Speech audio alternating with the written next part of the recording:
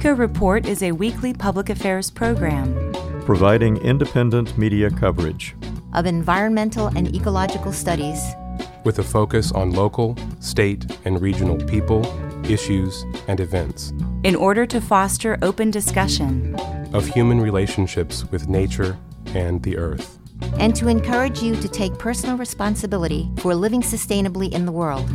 Eco Report is produced by an independent team of volunteers working at the studios of Community Radio WFHB in Bloomington, Indiana, and financially supported by listeners like you.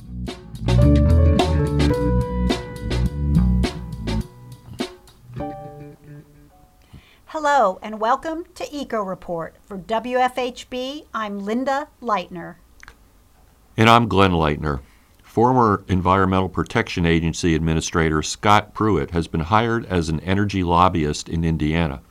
As WFHB's Graham Capito reports, Pruitt is expected to lobby for the coal industry and against coal plant closures across the state.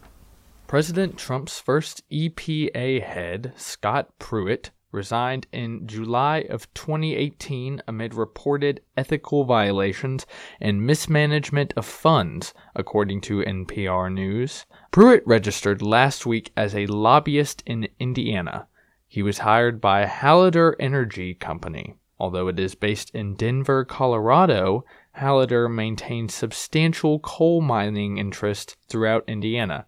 Hallador owns Sunrise Coal, the second largest coal mining company in Indiana. In a press release on Saturday, Hallador said Pruitt was hired to, quote, protect the ratepayers of Indiana from Vectren and NIPSCO rate increases. Vectren and NIPSCO, two Indiana-based utility companies, have petitioned the Indiana Utility Regulatory Commission to close down many of their coal-powered energy plants. Hallador says coal plant closures would increase Indiana utility customers' electricity bills. Hallador and former EPA head Scott Pruitt would be lobbying against Vectren and NIPSCO's coal plant closures. The Indiana utility companies have denied closing coal plants would lead to an increase in utility rates for customers, according to Environment and Energy News. While Vectren and NIPSCO say customers will face initial rate increases, they say their plans to cut down on coal power and shift toward renewable energy will save customers money long term. Indiana is one of the top 10 coal producers in the nation, with about 75% of coal mined in Indiana used in state. Indiana is the third highest coal-consuming state, after Texas and Illinois, and it ranks second in coal consumption for electricity production after Texas. Additionally, the state's steel manufacturing and automotive sectors also contribute to coal consumption. Indiana ranks third in the nation when it comes to industrial coal consumption, and 10% of coal mined in the state goes to work in steel mills as industrial coke. According to the U.S. Energy Information Administration, coal-fired electricity generation is on the decline.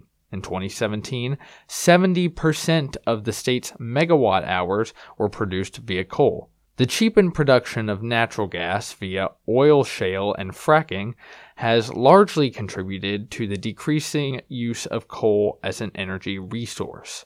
Renewable energy is also eating away at coal's market share. Over half of the 200 megawatts brought online in 2017 in the state were from renewable energy sources. Wind produced just 5% of the state's power in 2017. For WFHB, I'm Graham Capito. Last Friday, a federal court ordered the Trump administration to stop stalling a potential ban on chlorpyrifos, a pesticide linked to brain damage in children. The court ruling gives regulators until mid-July to make a final decision. In 2000, the U.S. Environmental Protection Agency ended household use of chlorpyrifos, citing unacceptable health risks for children. Despite the household ban, farmers can still legally spray the pesticide on crops such as apples, broccoli, corn, and strawberries. Spraying edible crops is also tied to nervous system problems in people and animals. The unanimous ruling Friday from the Ninth Circuit of the U.S. Court of Appeals is the latest development in a long legal battle led by anti-pesticide, environmental, and farm workers organizations. Plastic waste, in particles too small to be seen by the human eye, are present in many parts of the environment. A team of research scientists has now found microplastics at the top of the Pyrenees Mountains. The researchers, who published their findings in Nature Geoscience, found microplastics high in the mountain range between France and Spain, far from human settlements. The team from France and the UK spent 5 months sampling the mountain air for plastic pieces. They found almost 4,000 plastic particles per square foot of land each day of the study. The scientists suspect that the plastic particles, which they counted with the aid of microscopes, originated in small towns about 60 miles from the sampling area. They deduce that wind transports the plastic waste particles to the mountaintops. The study underscores the pervasiveness of plastic waste. In 2015, the U.S. produced 34.5 million tons of plastic waste. A new study finds that over recent decades, climate disruption has made poor nations poorer, while wealthy countries have continued to prosper. However, the study also says few countries will escape the effects of climate disruption as temperatures rise and storms increase. The study, published in the Proceedings of the National Academy of Sciences, found that from 1961 to 2010, rising temperatures diminished the per-person gross domestic product of the planet's poorest countries by 17 to 31%. As a result, the gap in economic output between poor and wealthy countries widened. Countries that have suffered the worst effects of climate warming are located in warmer parts of the world, such as Africa, South Asia, Central America, and the Middle East. In warm locations, rising temperatures have reduced agricultural yields and labor productivity. Other studies make the connection between rising temperatures, the crushing poverty that follows, and an increase in regional violence. For WFHB, I'm Linda Lightner. And I'm Glenn Lightner. Support for Eco Report comes from Blooming Foods Market and Deli, Bloomington's locally grown co-op grocery since 1976, offering products with a focus on local, fair trade, natural, and organic, with support for farmers, producers, agencies, and artisans. Blooming Foods Market and Deli on East 3rd Street near College Mall, West 6th Street near the Courthouse Square, and Shreve Hall on the Ivy Tech campus. Now it's time for Secret Life of Fungi. Imagine with me a spacefaring vessel powered by renewable energy, a ship that can move instantly across the galaxy. In a Star Trek future, when Captain Pike first takes the helm of the starship Discovery, he says, "If you're telling me that this ship can skip across the universe on a highway made of mushrooms, I kind of have to go on faith."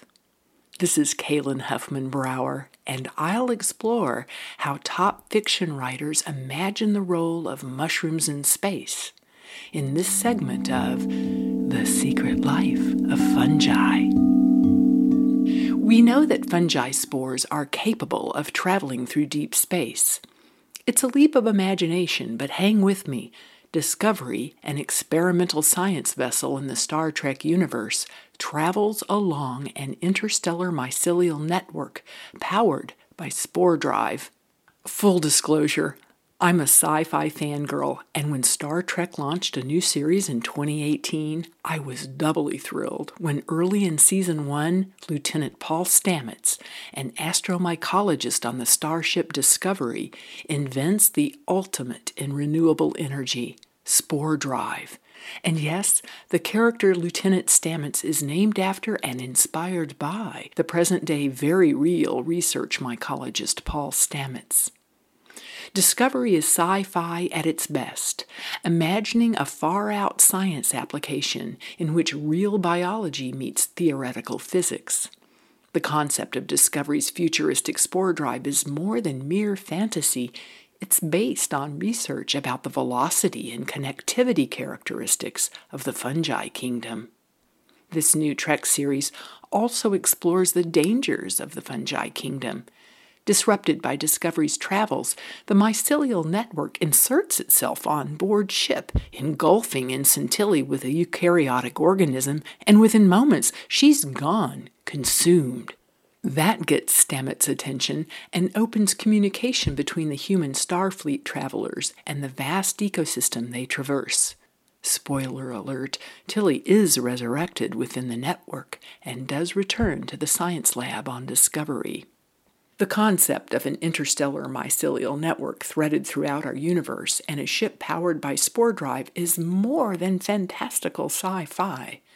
Discovery is a science dream spun from the outer reaches of theoretical astrophysics and grounded in the way our Earth ecology functions every day. In particular, the largely invisible foundation of multicellular life, the fungi kingdom. I write this segment on the day after Easter, a sunny day after rain during the morel mushroom season.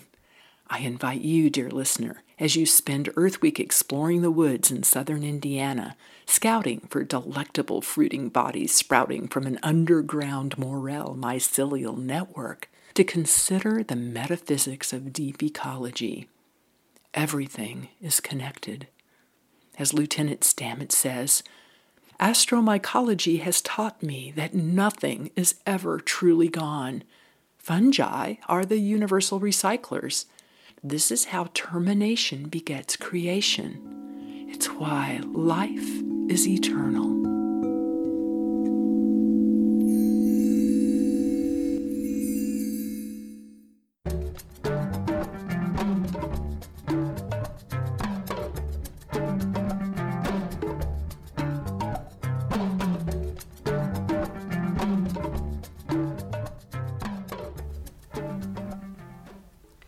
For 5 years, the Indiana Forest Alliance and volunteer researchers from across the country have been gathering data on species living in Indiana's forests. In today's feature report, WFHB correspondent Norm Holy speaks with the IFA's executive director, Jeff Stant, who says they're having trouble finding experts who know about many of the species they're discovering in Indiana's forests.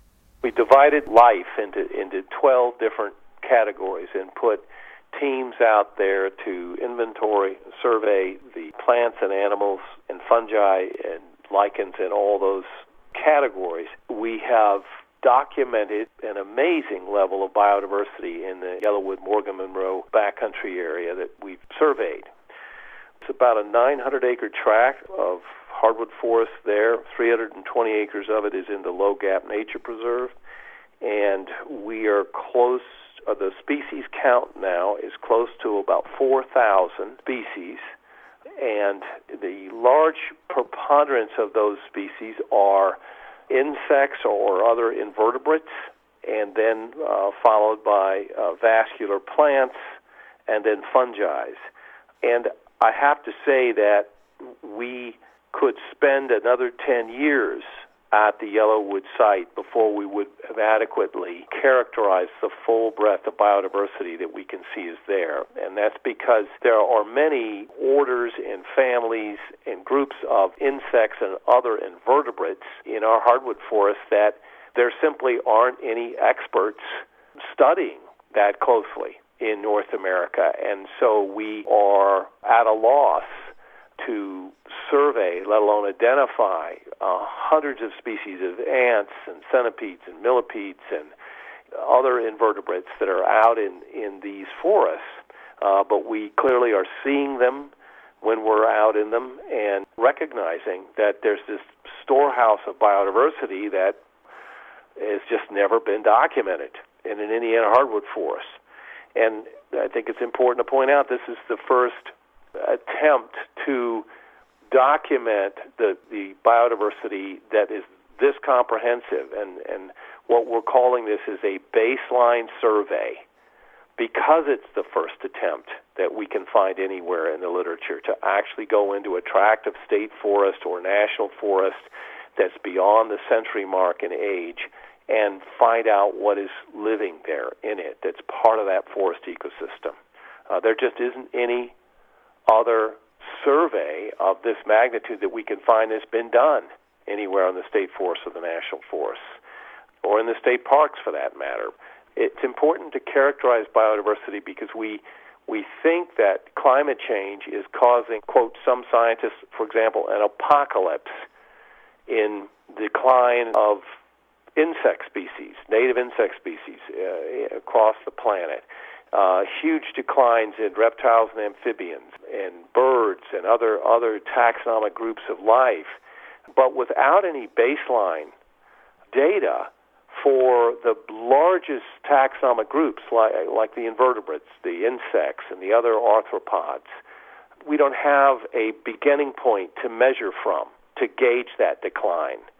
And so when you hear scientists talking about this huge apocalypse, this huge die-off of species, it appears that we're seeing this, but we don't have a good baseline to measure it from. And the Eco-Blitz is an attempt to do that with the forests, the hardwood forests in Indiana, and indeed in the eastern United States.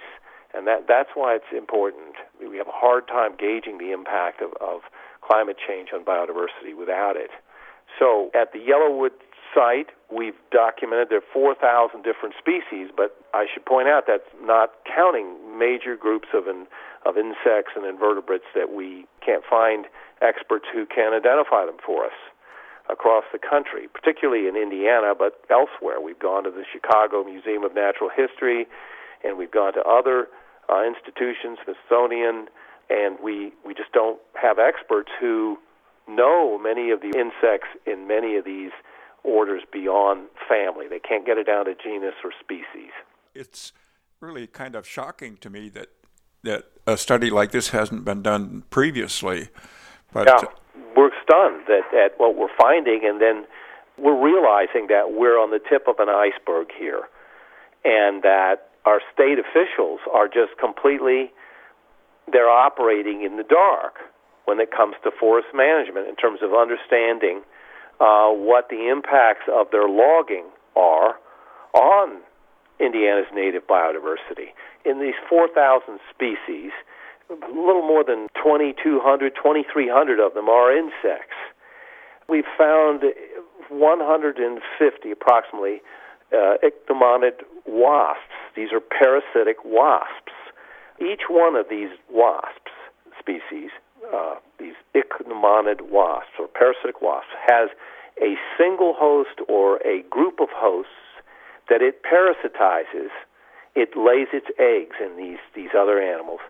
That's different from the next ichneumoniid wasp species. We've got at least 150 of them. Now, many of these, however, we can't identify down to the species level. We can't even identify them to the genus level. We do have them down to the family level, and we know that the largest family, Ichneumonidae, that has the family that has the majority of these wasps. They don't have any keys below a certain tribe and subfamily, so that if the wasp you find is in another tribe or subfamily, it hasn't yet been. We can't find an expert that has a key for identifying that species yet. Now, they may be there, but we can't find them just yet. So we're having to list these species as what they call morpho by the species at the family level, and just say this we know is a distinct species. We can tell from looking at it, entomologists that we've consulted, but they don't know what it is. So they're listing it with the words morpho beside it.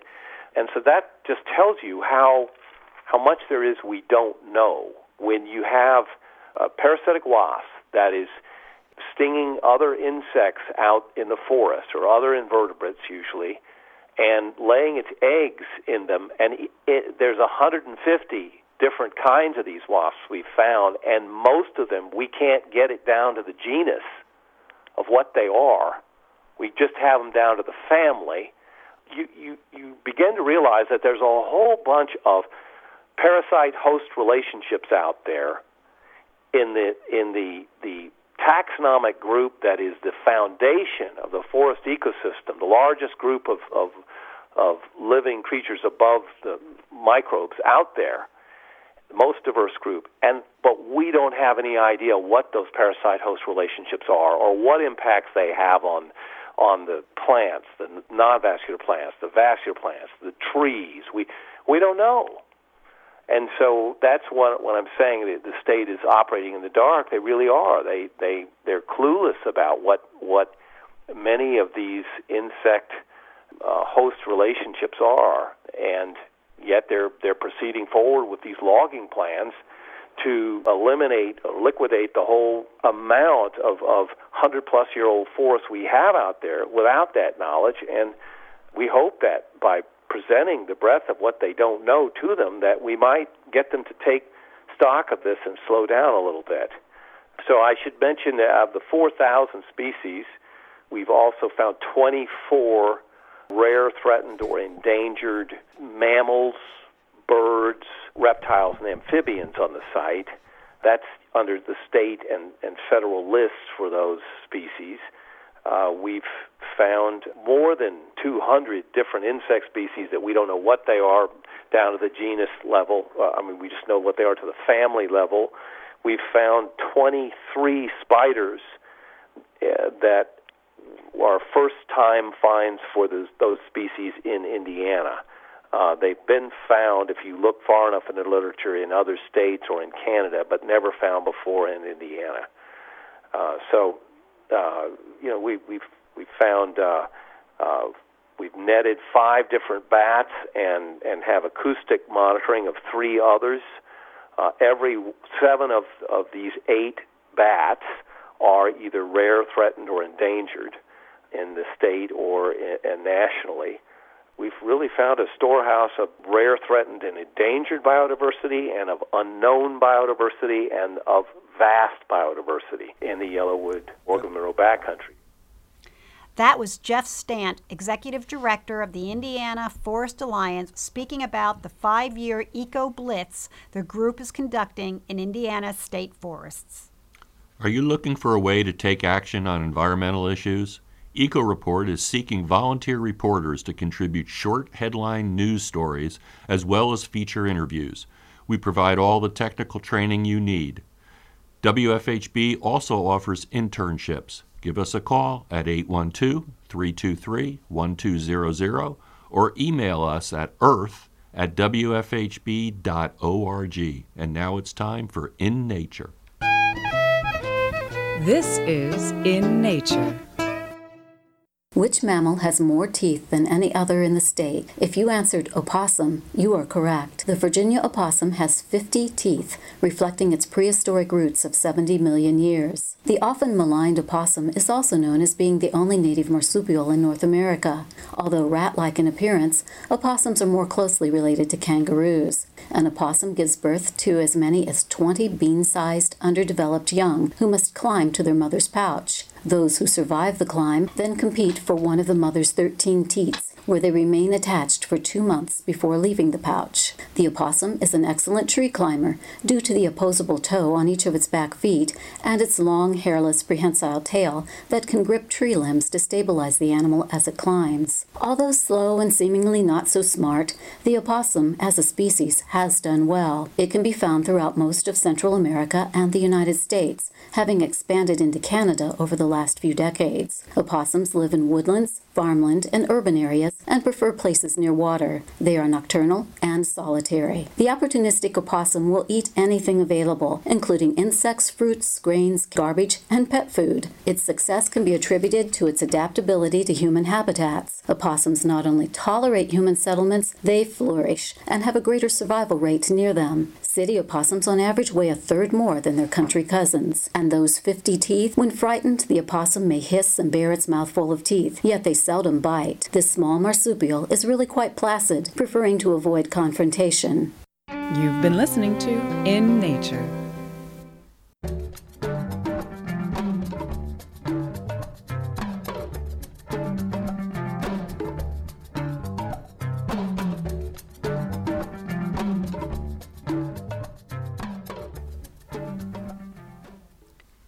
The Bloomington Organic Gardeners Association will host a free plant swap on Saturday, April 27th from 8 a.m. to 1 p.m.